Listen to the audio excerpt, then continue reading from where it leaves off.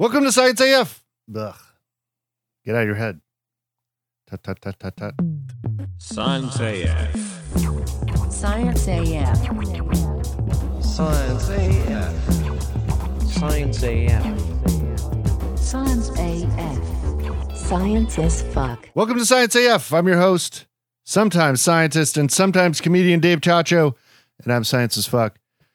And I'm coming to you from an undisclosed location, alone, under house arrest. Not really. Under social distancing guidelines from Los Angeles, California. I don't have a guest this week. I will probably be recording remote guests starting next week. I took a couple weeks off because crazy shit happened. And this is it's really a comedy show, not exactly a science show. I'm not an expert, but I'm going to talk about the coronavirus today and COVID-19. I did a lot of reading, some number crunching, and so I want to talk about where we are, what's going on, survival rates, treatments, cleaning viruses, history of pandemics. We'll get to all that stuff. Yeah, I didn't think we were going to get here. Honestly, we've been watching the path of the coronavirus since I started back up this podcast in January. And, I guess because of past experiences with SARS and MERS and Ebola, all of them were contained. None of them got out. Well, coronavirus is out. That's the first time something of this severity has come out in our lifetime. It is a lot. I know you've heard this. People have been talking. It's a lot like the Spanish flu epidemic of around almost exactly 100 years ago. That one killed a lot of people. Thankfully, we know more now about medicine and about treatments. So hopefully this won't kill as many people as that did, although we're kind of in the same boat. The Spanish flu, by the way, not from Spain. It probably originated in either Kansas or France, are the two competing theories. Nobody knows where it came from exactly. We haven't had a pandemic like this since in any of our lifetimes, unless you have a grandparent who's 110. You don't know anybody who's seen this before. Yeah, I didn't think it was going to get here. I thought they were going to catch it. Why did it get here? Because it's kind of like it's a worst case in some ways of being extremely virulent, meaning it's easy to catch. It's real easy to catch. And the human population has no defense against it whatsoever as of yet. And also it takes a while. The incubation period is from 5 to 14 days, could be 16, 20 days in a few rare cases. That means any one of us could have it and be exhaling it and, spreading it to everything we touch and everyone we are around. And we won't know it for 2 weeks that we were a spreader. That's why all of the measures that have been put into place in terms of not visiting your friends or businesses are very important. You should stay 2 meters away from people, 6 feet away from people. This isn't a hoax. It's not overkill. It's not overreacting. These are measures that are meant to keep the death rate, the inevitable death rate, to the hundreds of thousands from the tens of millions. And we still might get there. So what's happening? So first, a a few definitions. We're going to be talking about virology today, the study of viruses, and epidemiology, the branch of medicine which deals with the instance, distribution, and control of diseases. So epidemiology are the people who study outbreaks and pandemics and epidemics. An outbreak is just a local, occurrence of a disease amongst a small amount of people. An epidemic is a widespread occurrence of a disease in a community. Could be like the city of Los Angeles. A pandemic is when a disease becomes prevalent over an entire country or the world. We are now in a pandemic that's worldwide. Almost every country has reported it. Every U.S. state has reported it. The U.S. is now the leader in cases and deaths. So let's look at some numbers here. This is as of April 1st, 2020. If you're listening to this in the future, I hope this is a distant memory, but we're not sure it will be. Globally, we're approaching 1 million confirmed cases. It's probably around 900,000 right now.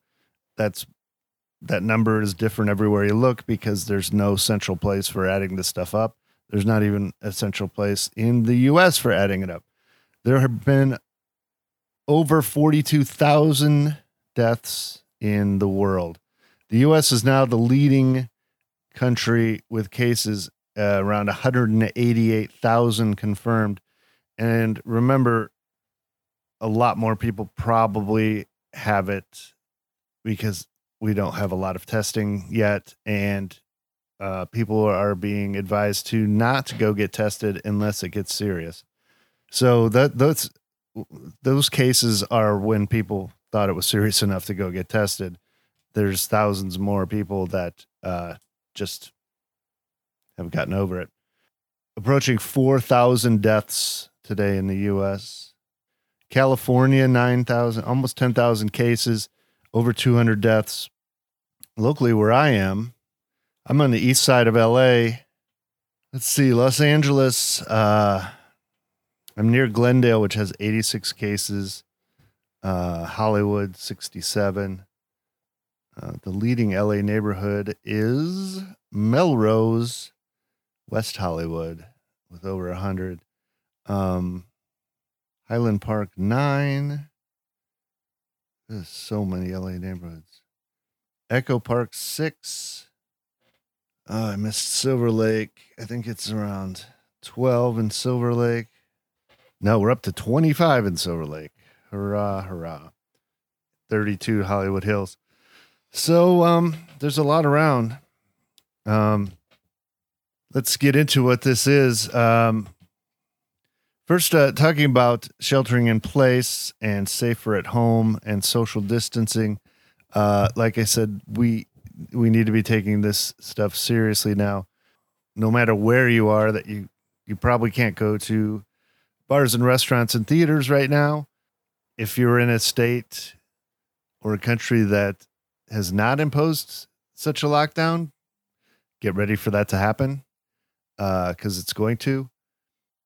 And, well, these measures seem to be helping, especially in the LA area. At least we, as opposed to New York, which is the epicenter in the U.S. right now. There's a bunch of them, but New York's the worst right now. New York City, and state, and the state of New Jersey have the highest levels in the country, or the number of confirmed cases and highest number of deaths. LA isn't blown up yet, probably partially because we're a little bit more spread out here. We don't depend on public transportation as much here. I'm a big fan of public transportation, but guess what? In an epidemic, car culture actually kind of wins. So I've complained about car culture as much as anyone, and I've touted the benefits of subways and buses virulently, but in this case, better to drive than to get on the subway. Okay, let's talk about this disease. What's happening? What we have is a virus. It is a coronavirus. There are several coronaviruses. This one is called Severe Acute Respiratory Syndrome Coronavirus 2. The syndrome, SARS, is what SARS stands for. That's what the syndrome is, the thing that makes your lungs hurt. Severe Acute Respiratory Syndrome. That's what people are dying from. The virus is called Severe Acute Respiratory Syndrome Coronavirus 2, or SARS-CoV-2. Everybody's just calling it coronavirus. There are other coronaviruses, but obviously, if you hear somebody talking about the coronavirus, this is the one they're going to be talking about. The disease is called COVID-19. That's when you get it, you start to show symptoms. Here are some symptoms. Fever is common, fatigue, a dry cough, aches and pains, possibly runny nose, possibly sore throat, maybe diarrhea, maybe headache, probably shortness of breath. And those, the weird thing about this disease is there's a wide range of ways you can get it. Some people are completely asymptomatic. That's like winning lottery. Great. Most people, it's like a bad cold or flu, but don't be fooled. A bad flu sucks, and this is 10, 20, many times worse than a flu if you get a severe case of it. If you get a real severe case of it, 1 out of 5 people right now are going to the hospital.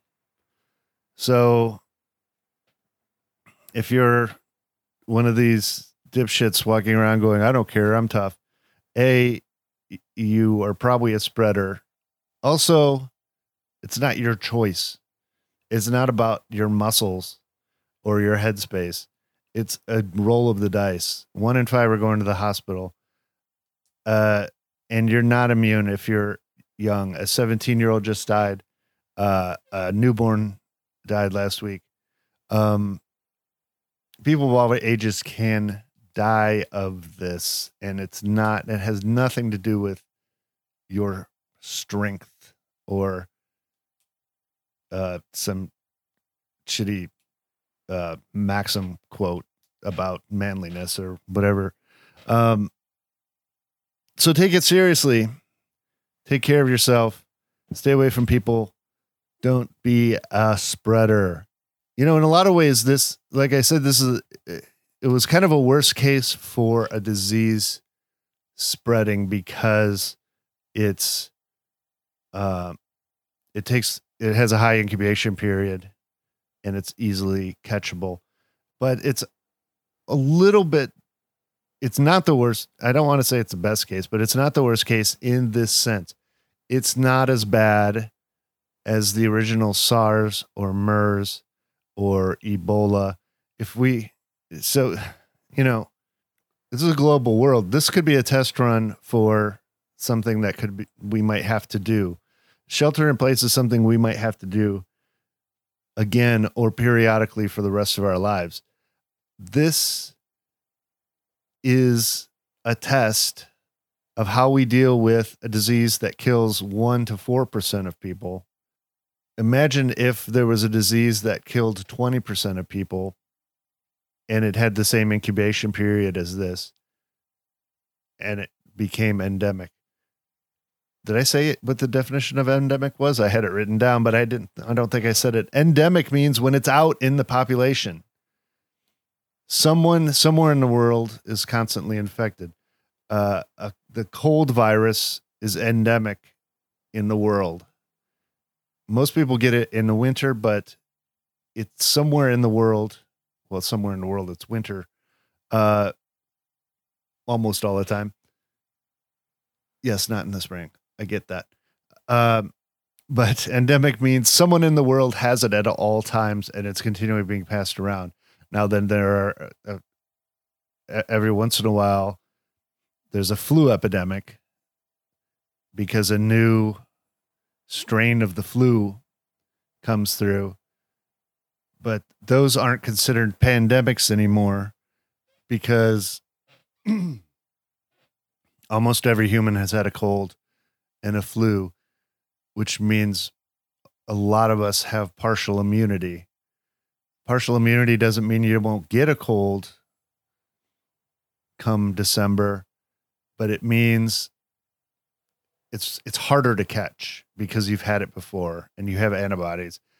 And those antibodies, if you do catch it, will probably make quick work of it in a day or two. Not COVID. You don't have any antibodies in you to fight this. Most people don't. Only the recovered million people on the planet, not even that, the recovered 800,000 people on the planet are the only ones who are currently somewhat resistant, which is a question a lot of people bring up. Can we catch it twice? It's not quite known. There have been some sporadic reports of people catching it again. Hard to confirm those reports because there's so much crazy info flying around right now, and it would be only one or two of only a few people, if any. But you're probably immune after you get it and recover for a period of time, or at least immune-ish. You'll probably have some antibodies left over and won't get it again for months. But the thing about when a virus becomes endemic, you can catch a cold every year.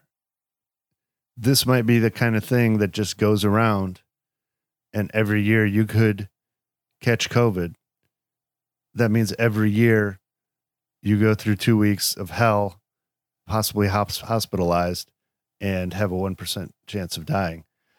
That's not cool. That's going to suck.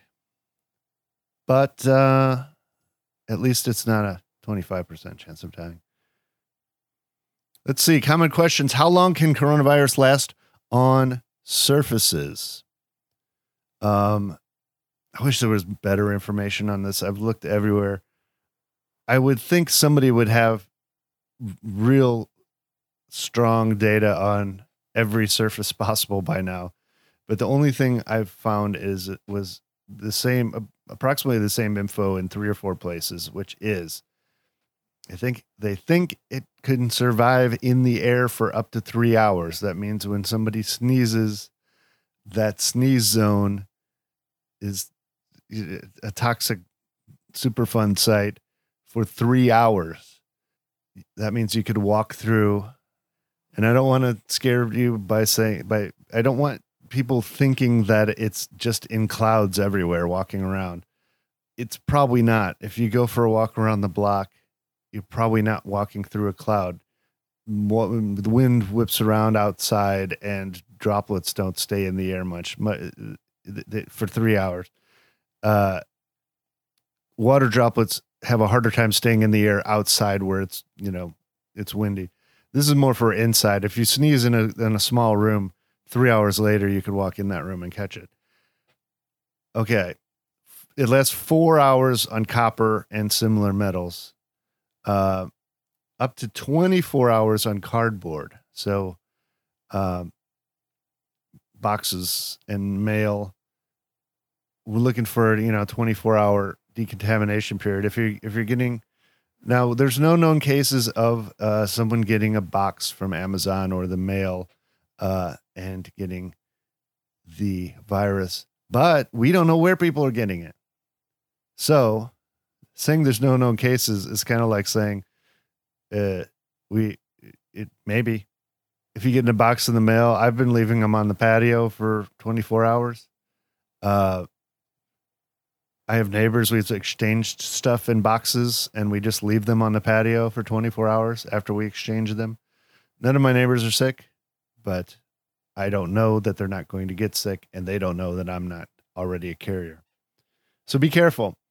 What else? After cardboard, up to 3 days on plastic and stainless steel. This is kind of where you have to watch out. If you have, steel railings, doorknobs, that kind of thing, disinfect or try not to touch them. If you're out, try not to touch stainless steel or plastic, out in the world. If you're in LA, you shouldn't be touching anything anyway, because everything's covered in a fine layer of soot and now deadly virus. So further on this plastic, after 8 hours, only 10% of the coronavirus was still there on plastic. So it doesn't just live there. It dies off. After 8 hours, only 10% was left, but it didn't become completely indetectable for 3 days. That's why they say it can last for 3 days. Stainless steel, about 2 days. Copper and cardboard, 8 hours for copper, 48. Well, see, the other article said 3 hours for copper. These are two different studies. One's a little bit more conservative. And so let me sum up. These two studies they both say 3 hours in the air. They say between 4 and 8 hours on copper. They say between 24 and 48 hours maximum on cardboard. They say 2 to 3 days. They both say 2 to 3 days, plastic and stainless steel. Okay, well, no word on wood or drywall or vinyl flooring. Treatments. Are the treatments for this yet? No. Basically, the answer is no. Let's see. There's a thing called cytokine storm syndrome, and that's what happens when you die of this. It's also what happens when you die of pneumonia. It's coughing to death, basically, and it's horrible. You don't want to do this. You don't want to go out like that. There have been treatments in the past for cytokine. Did I say that right? Cytokine storm syndrome. One of them is hydroxychloroquine. Hydroxychloroquine. It's like quinine. It's it's the malaria drug. So there have been some tests with the malaria drug, hydroxychloroquine. And some people, I think in Michigan, they reported positive results in terms of people who are very sick getting a little less sick. This isn't like a cure or a vaccination. This malaria drug might help people who are on the verge of dying not quite die.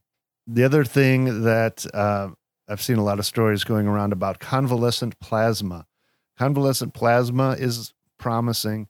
That's when somebody who was sick and has fully recovered donates blood plasma to inject into people with very serious cases of COVID-19. The plasma would have, presumably, the plasma of the person who's over it would have antibodies in it. And if you inject those antibodies into the sick person, that kind of might jumpstart their immune system to be like, oh, this is what an antibody looks like. Let's make more of those. And possibly make them better. There are no reports yet of this working. As of today, nobody has said that it's worked. But it has worked in the past for things, and they're trying it out. Notably, New York City is trying this. Can you take ibuprofen or aspirin? Actually, the CDC said not to, and then they reversed that. The World Health Organization initially recommended not to use anti-inflammatories, and that means ibuprofen and aspirin. They reversed that. They think it's probably okay. They're recommending you use acetaminophen, common name Tylenol. That seems to be the best way to treat the pain, like headache pain. It doesn't really treat the cough. You can take cough drops. I've heard zinc cough drops are good. It's not a cure. It might help if you have a cough. If you should drink hot tea. Coffee's okay. Hot beverages are great. Soup, drink hot things, wash them down your throat. If you have this disease, good luck. Hopefully it's recoverable. You can get through it. Most people don't go to the hospital, but like I said, 1 in 5 do. That's a lot. 1 in 5 is a lot. It's not most, but it's a fucking big number. So good luck. So yeah, you can take ibuprofen. You can take aspirin if you need to. Acetaminophen is recommended. There's not a lot more that you can do except you can take a hot shower, breathe in that steam that can help a cough. Rest, fluids. It's the same way you would treat a flu. It's just going to be it's highly possible this is going to be the worst flu you ever had. Or, it's possible that it'll be light. You don't know. It's a roll of the dice. Is there any indication, by the way, that whether you will have it worse or better? There is a report, and this is still early, from China, that people with blood type A have a higher risk, and people with blood type O have a lower risk. This is unconfirmed. Not sure why that would be yet. It's possible. More men are dying of the disease than women. About, I think, twice as many men are dying as women. Not sure why that is either, but I read that epidemiologists are saying that one estimate I read was 20 to 60% of the population of the world will get this virus in the next year or so. Yeah, well, that's a lot. I don't even want to do the math on how many deaths that would be. Here are some things that are not treatments. Colloidal silver has been this fucking charlatan Jim Baker is trying to sell colloidal silver. No, it doesn't cure coronavirus. That guy's a right-wing demon. Alex Jones also was caught trying to sell toothpaste containing colloidal silver as a treatment or preventative cure for coronavirus. These people are evil. Stop listening to them completely. CBD is not a treatment, although it's not bad. CBD could be helpful for headaches, but it's not a cure. Bleach is not to be ingested. It's not a cure. Don't gargle bleach. Don't put any in your mouth. Don't take even like a little bit even if you water it down. Don't drink fucking bleach. Here's another one. Chloroquine phosphate, which is similar to a malaria drug, but it's not. It's what you use to clean fish tanks. Don't take that.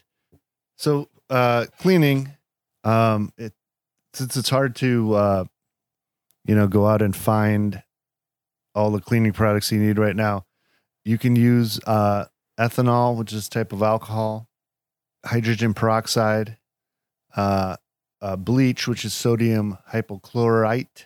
I'm reading here. So I just looked out under, in all of my cupboards and found a bottle of bleach, and you can just take about, a few, like 5 teaspoons to a gallon of water, keep that in a jug or even smaller, half that or whatever. Keep that around, and then, just take a sponge and walk around with that, and you can put that on, products, and it will be safe. Don't drink it. Don't feed it to your pets. But you can just take a few tablespoons of bleach and some water and make a little disinfecting solution. But don't mix bleach with anything. If you here's some science for you. If you mix bleach and vinegar, you will produce chlorine gas. Chlorine gas, no good. Don't mix bleach and ammonia. They cause a gas called chloramine that can cause shortness of breath and chest pain. These things can cause the same problems that COVID can cause. You don't want to both breathe in chloramine and get COVID. That's a bad day. Don't mix bleach and alcohol. That makes chloroform, which is highly toxic and not nearly as fun as spy movies make it out to be. Don't mix hydrogen peroxide and vinegar. This makes peroxytic or peroxyacetic acid, which can be highly corrosive. Basically, don't mix any of these cleaning products. You can use one or the other. Okay, hi, Callie.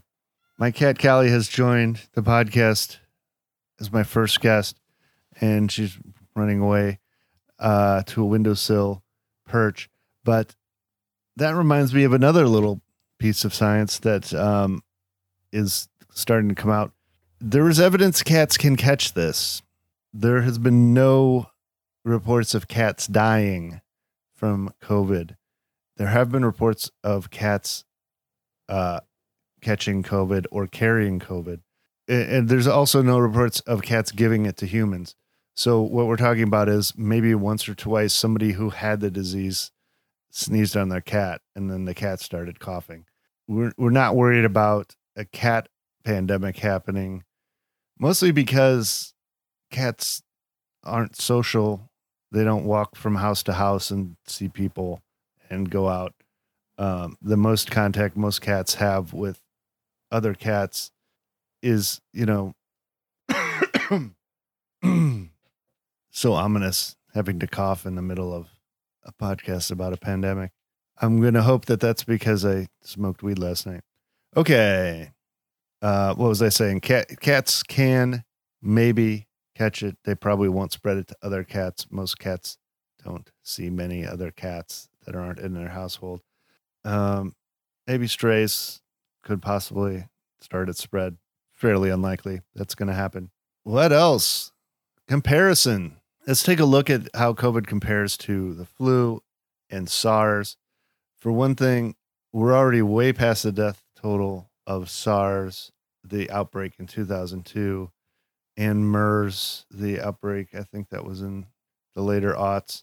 SARS-CoV-1, what we know as SARS was called SARS-CoV-1. This is what we have now is called SARS-CoV-2.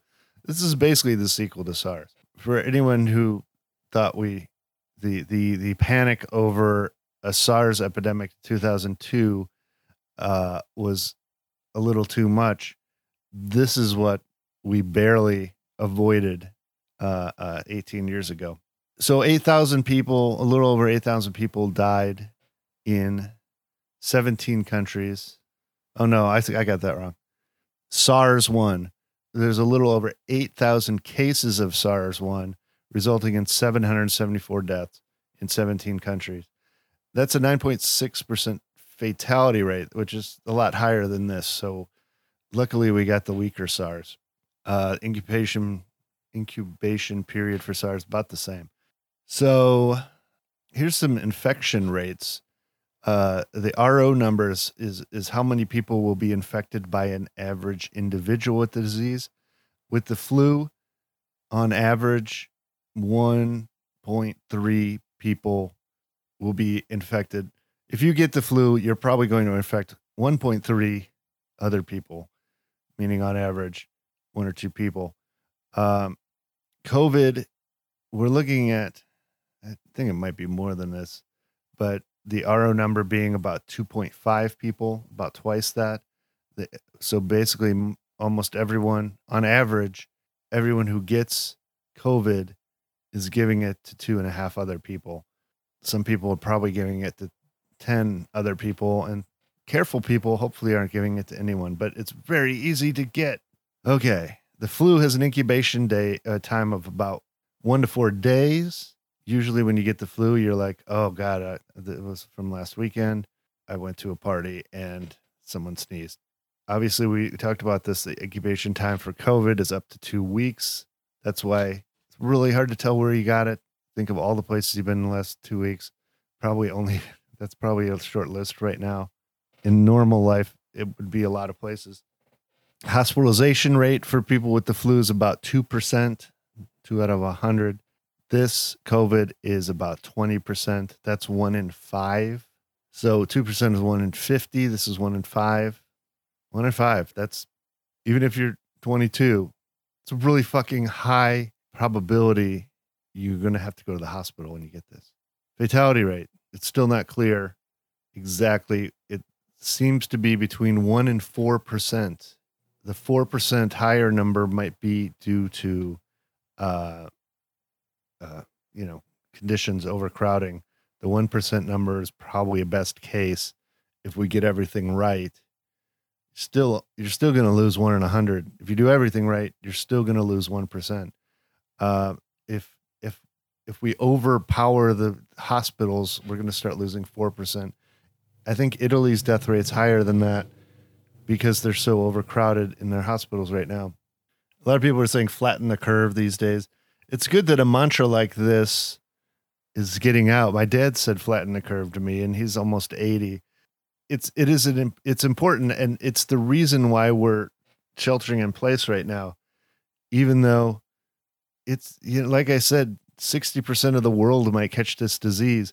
We just have to make sure 60% of the world doesn't catch it this week. That's the most important thing. That would be a disaster. Death rate would be 10 times as much if everybody gets it at once. It's going slowly. We're going to let it go slowly. Well, it's not going slowly. It's going very quickly, actually. We're sheltering in place to try and make it go slower. We want it to go slowly. We can't stop it at this point. It's out. It's endemic in the human population now and until we find a cure. But a lot of right wingers with very little access to brain cells have been talking about infection parties, coronavirus parties, getting it over with. If you hear anybody talk like that, get away from them. These are evil, stupid people who are putting your life at risk. And by the way, any tough guy, and I say that in a gender neutral way, any piece of shit who claims to be tough and strong, they're not volunteering their self to die. They're volunteering other people to die. And this includes politicians who go on the air and talk about we need to open back the economy so my stock doesn't go down.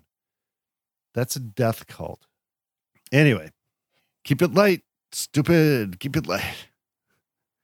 Let's talk about viruses, the science of viruses. There's a bunch of different types of virus. Sometime look up the shape of viruses. They're very cool. But virus basically is a strip of RNA, ribonucleic acid, very much similar to DNA, deoxyribonucleic acid, which are just, little codes, little apps, little software programs that run in our cells and make things. Little pieces of RNA could be a code to make an amino acid, or your liver. And since we're all made of RNA and DNA, in fact, every animal and living thing is made of RNA and DNA, and they're constantly being copied, these little bits of code. Sometimes a little strip of RNA gets free. In fact, we're probably shedding little strips of RNA all the time and they just die and nothing happens. But once in a while, and we're talking about over millions of years of human evolution, billions of years of living thing evolution, every once in a while, a little strip of RNA gets out and it's strong enough and it holds the pattern to replicate itself, and it's strong enough to survive outside of a host. And that's what a virus is. It's not even a cell. It's smaller than one of our cells. It's like a strip of code inside of case, It's like if your computer accidentally spat out a Minesweeper game inside a plastic ball and it rolled around looking for another computer to install itself in. That's where viruses come from. The coronavirus is round and spiky. And what it does, by the way, still not sure where it came from. Probably from bats, possibly pangolins, those little Chinese things that look like anteaters. We're not sure if it's from eating one or from being coughed on by one or just bitten or in the vicinity or what it was. Anyways, the little strip of the DNA, it's a spherical shell with spikes. And what happens when you breathe it in, it's not, it doesn't take hold unless it finds your lungs, basically. If this virus finds your lungs, like you could eat it and it would die in your stomach. But if it gets in your lungs, you're in trouble. What happens is one of these little spiky balls gets in your lungs and it attaches to a cell and injects its RNA into that cell. And that cell, doing what it's supposed to do, which is make stuff from RNA, starts making more copies of that virus. So one ball becomes hundreds of thousands. And as soon as that cell fills up with virus, it dies and explodes and lets out all those new virus balls, which go onto other cells in your lungs. And that's why you're coughing, because your lungs are trying to get rid of it. You should cough it up if you're sick. You should, don't hurt yourself, but you should try to be coughing up the virus, and you should be showering and rinsing and washing your hands and trying to get it out of you.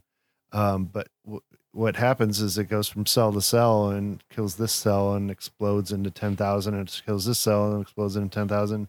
And soon every cell in your lungs, if you're unlucky, is being used to make coronavirus rather than to breathe with. That's when things become bad. Try not to get there, please.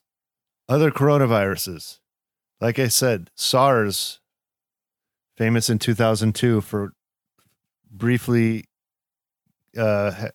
becoming an epidemic, and then luckily they squashed it, is a coronavirus. Works in the same way I just described.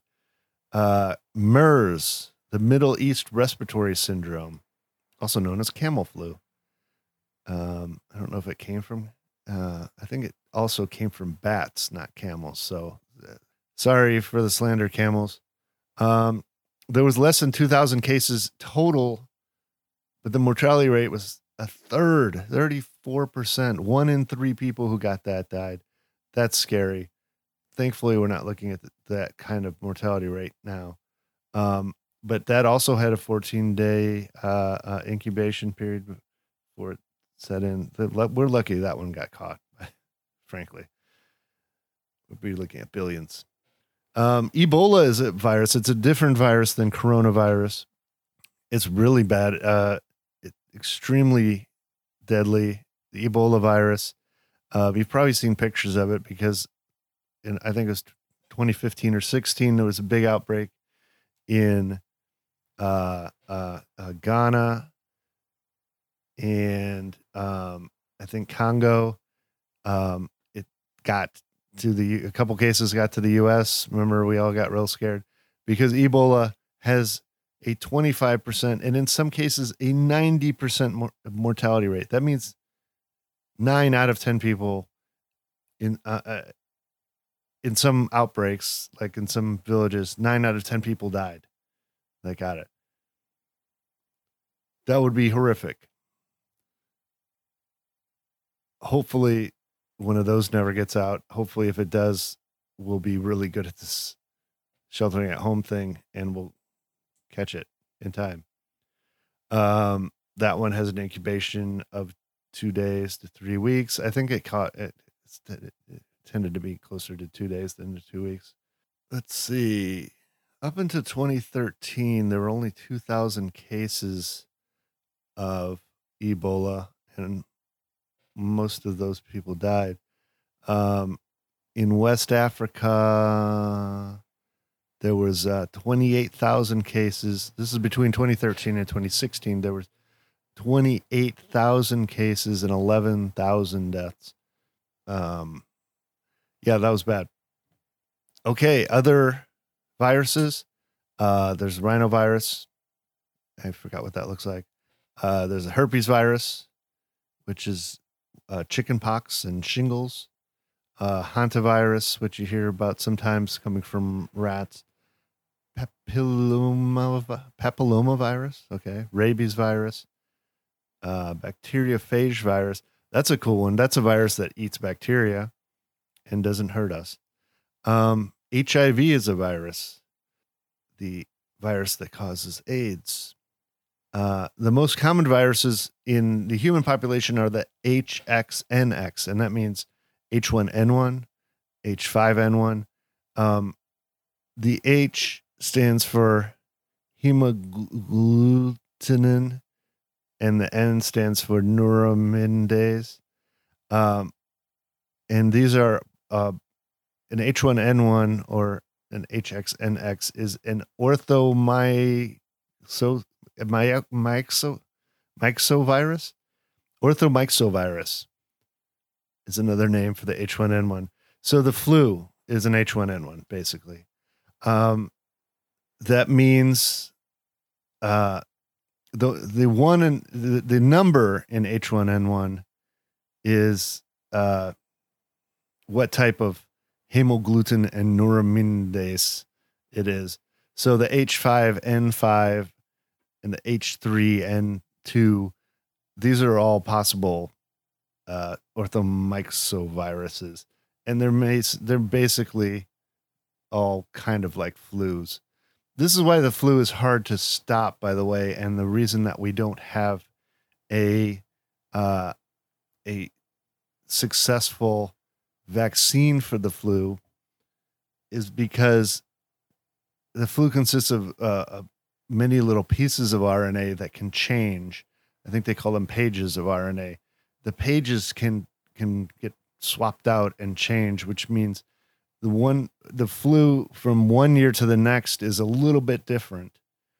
All viruses can mutate, but the flu mutates really well, and it's hard to catch. So usually when a new flu is found, they pretty quickly will find a vaccine for it. And that's why you get a flu shot in October or November, because that contains vaccines for the most common flus that are out this season. That's also why you can get a flu shot and still get a flu, because it might be a different one that wasn't covered. You're covered for most of the common ones with the flu shot. We can get something like this for the coronavirus. There might be a corona shot coming. We'll talk about that in a minute. Other viruses, Poxiridae virus, which smallpox and cowpox and monkeypox, but not chickenpox. That's a herpes. Okay, those are types of viruses. They all are shaped a little bit differently. They all act a little bit differently, but they're basically the same thing. They're basically a piece of RNA or DNA in a little shell that know how to copy themselves.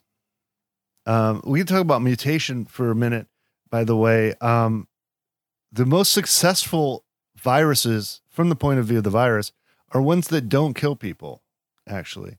A flu is successful largely because it doesn't kill a lot of people. Maybe the flu might be killed by like 0.001%.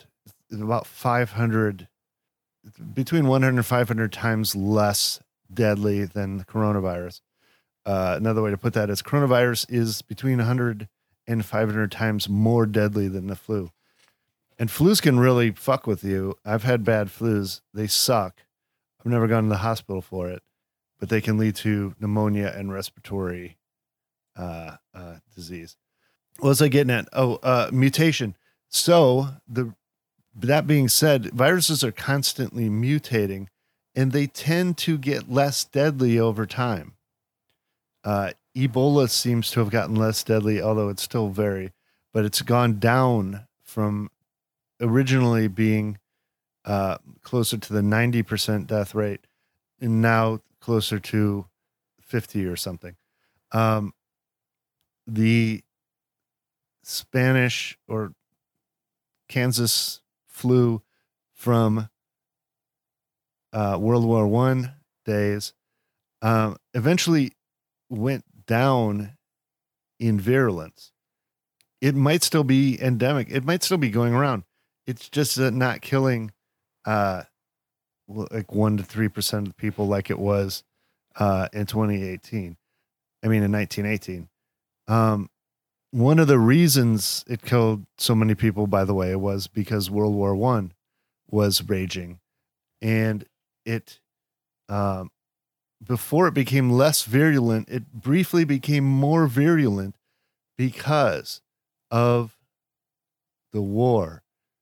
When troops get sick during war, when you're out in the trenches, you stay there until it becomes super serious. And that means that it's a hotbed of virus spreading. And under those conditions, viruses can mutate to become even deadlier. And they did. They also think that aspirin was a big deal. Aspirin killed a lot of people in 1918 because they were overprescribing it, and it can, aspirin can kill you. You have to take it in small quantities. But so being optimistic, coronavirus might get less virulent. It might already be getting less virulent. It would make sense for it to get less virulent. We can hope for that. We can't count on it, but we can hope for it. But, first we have to flatten the curve.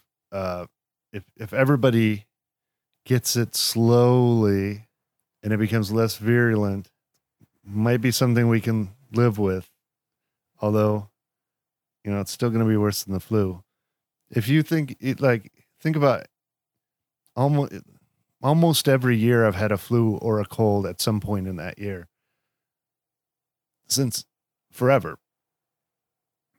Sometimes both. I don't want to live in a world where you have to get COVID every year and it just comes through. Hopefully we don't. Possibly we will. We might be in that timeline now. How about a history of pandemics? Here's a fun graphic I found. This is marked Visual Capitalist website. Let's see. From the highest death toll, the bubonic plague killed 200 million people in 1347 to 1351. That was a bad one. They think it originated in rats. They think it spread from rats and from fleas on rats to humans. The plague is still around. Luckily, this is a little depressing. The plague isn't completely eliminated from the population. A few people get it every year, but it's more manageable now. I don't think you die from it as much as you would have if you were alive in 1347.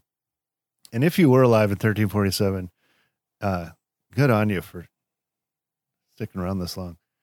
The second largest epidemic or pandemic in terms of death toll is the smallpox pandemic from the 1520s. That's when, that would have been when Europeans came to the New World. That was the second largest pandemic in history. Imagine living at that time. The natives of the Americas were not, they didn't have the antibodies for smallpox. Smallpox had been going around Europe for centuries before that. And it was still killing, let's see, smallpox was killing 400,000 people a year in the 1800s. And that's every year. That's 1800s and before. That number spiked to pandemic levels in 1520 and killed 56 million people, mostly due to travelers bringing it across the ocean. The Spanish / Kansas flu is the third largest pandemic. Like I said, 1918, 1919. Killed 40 to 50 million people. Oh, here's one we haven't heard of, right?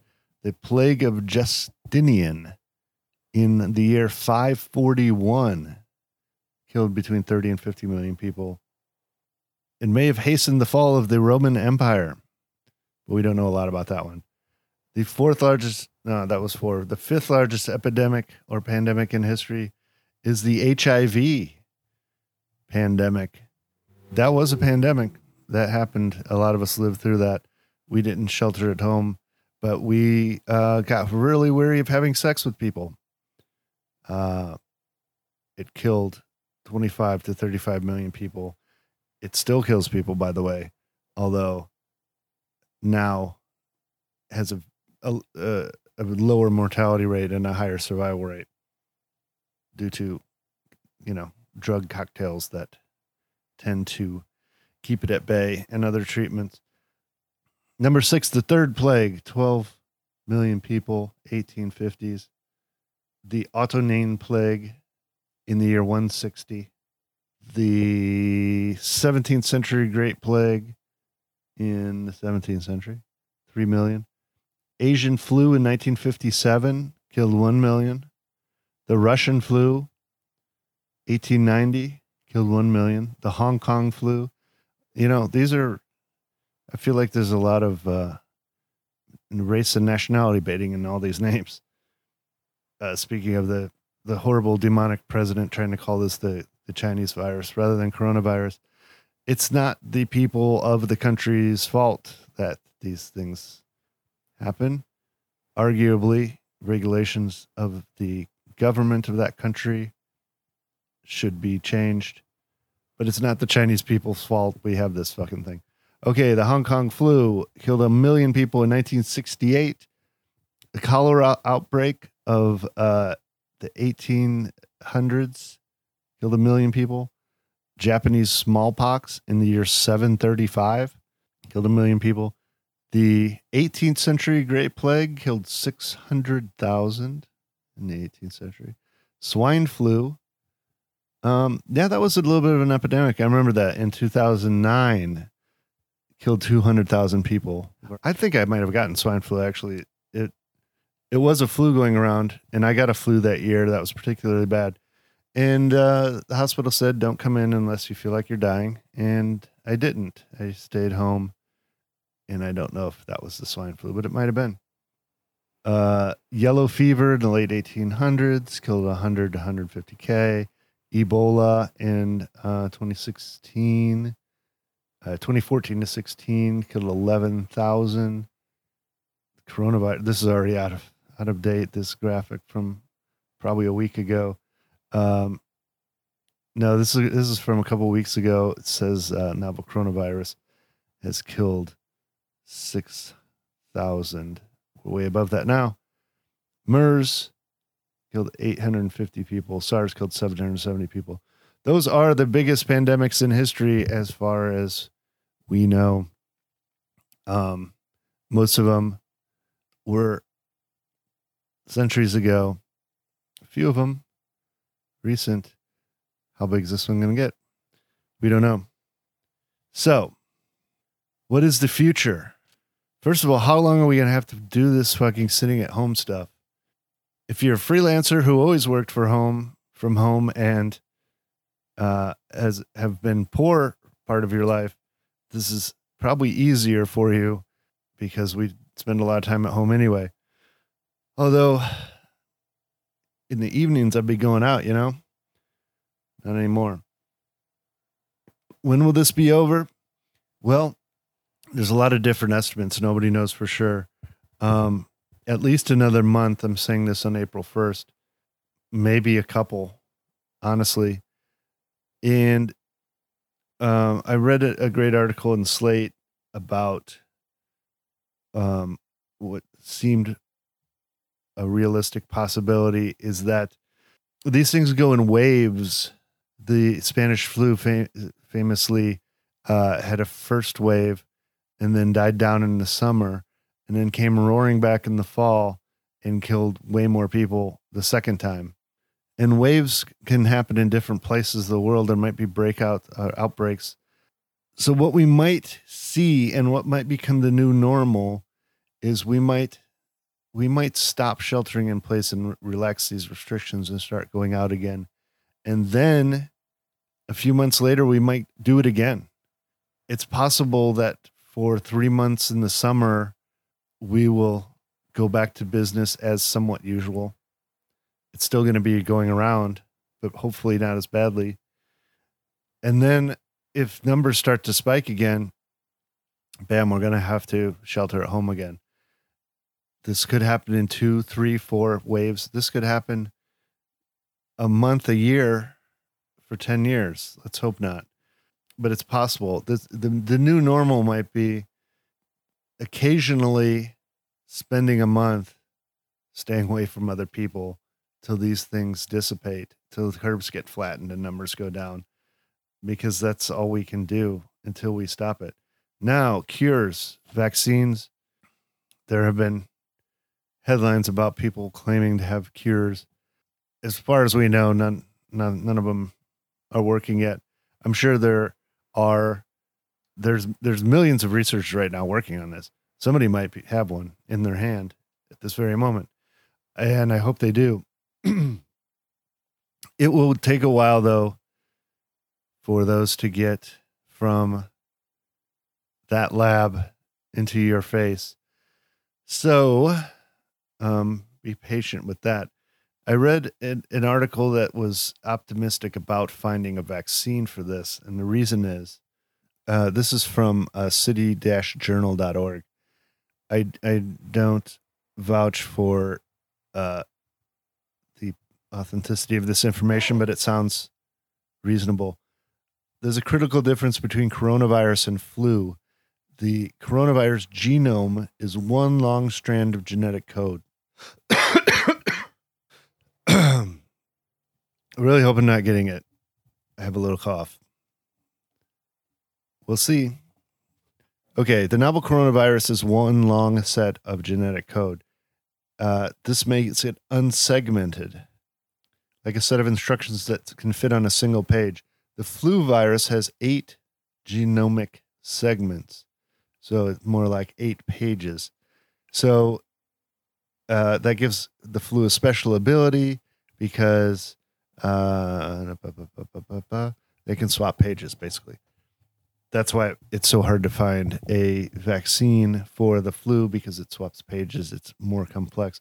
The coronavirus is less complex. It's one page. It's one genomic strand of code. And that means it can't as easily swap pages and change. It will, and it does, and I'm sure it is mutating constantly. All viruses are mutating constantly. But this, according to this journal article, this makes us optimistic that we'll be able to find a vaccine, because it's a little bit easier to nail down this virus than it is the flu. That's great. Don't expect that in 2020, though. If we get a vaccine, maybe if they rush it, 2021, but I think we're talking more like 2022. I don't know. I'm just conjecturing. It's not going to be right away. The cure's not going to come out right away. Probably the best case scenario is we find a treatment option that works so people stop dying so much. If we flatten the curve, if we slow the spread enough that we can treat people, save their lives, make this manageable, then maybe if you have to get a case of the COVIDs every year, you won't die from it. there'll be some sort of medical treatment and medicine that you can take. Hopefully. This is all conjecture at this point. But yeah, I don't know. That's about it. I'm maybe like you, wavering back and forth between panicking that I have it in the morning and then taking a shower and feeling good and going for a walk and feeling like, oh, this is doable. I'm probably not going to get it. And then at night, maybe getting a little paranoid and coughing because I smoked some weed and then thinking I have it again. I've been going back and forth. I don't think I have it, probably. It's possible, though. I know a few people that have had it already, at least I've seen on Facebook. I haven't talked to them. I'll try to get some people who have recovered from it on the podcast in a few weeks, in the upcoming weeks. And we can talk about how that went. In the meantime, stay strong. Keep your mental energy up. I recommend not getting drunk every night. I have some nights, definitely will admit, but not every night. Do something like yoga if you can. If you have a yard, go out and sit in the sun or a balcony, try to get some sun, try to get some air. You can walk around the block. You can go on a bike ride. Be respectful, steer clear of people. I went to walk around the block today. It was fine. I passed two people and we both sort of smiled and made eye contact and gave each other a 6-foot berth and kept going. And that's kind of what you have to do right now. Don't touch rails and signs and common areas if you're out for a walk. And when you get back, wash the shit out of your hands. I'm sure you've been seeing hundreds of PSAs and viral videos about washing your hands. You should know how to do it real well now. I'm doing it better than ever. When you're out in public, don't touch people, keep a distance, try not to touch a lot of things, especially metals and plastic surfaces. Steer clear of people that are symptomatic. Here's one other thing we haven't covered yet. If you are symptomatic, what do? Well, don't panic. If you start coughing, you probably have it. In fact, the percentage chance that you have a cold right now is pretty low because you probably haven't been around anyone with a cold lately. If you start coughing, if you have a fever, you probably have it. Don't rush to a hospital right away, unless it's really bad. Hospitals are trying to keep infection rates down, and also they don't have a lot of spare room right now, so don't go straight there. If you think you have it, stay at home, stay away from people. If you're sheltered with roommates or family, you're going to have to stay in a bedroom. You're going to have people bring stuff and leave it outside your door. You're going to have to, disinfect every surface in your room. Like I said earlier, drink hot tea, drink soup, get rest, try to cough it up, take hot showers with steam. You can get through it. If you keep an eye on your temperature, if it goes up above like 101, 102, you can start to get worried. If your cough gets really bad and you can't breathe, go to a hospital. That's when, and call them first. You can call 911 and ask them for help. You can also call your hospital or local doctor or provider. They'll tell you what to do. They'll tell you to come in and take precautions to not infect anyone along the way. Like I said, 1 in 5 right now are going to hospitals. It's not, don't be too proud to go to the hospital. It's a 1 in 5 chance. It's a higher chance than rolling a 6 on a 6-sided die. So go if you have to, but don't go right away. Most cases, won't go to the hospital. That's the other 80%. You'll probably just be in bed for a week, maybe longer, maybe coughing for a couple weeks.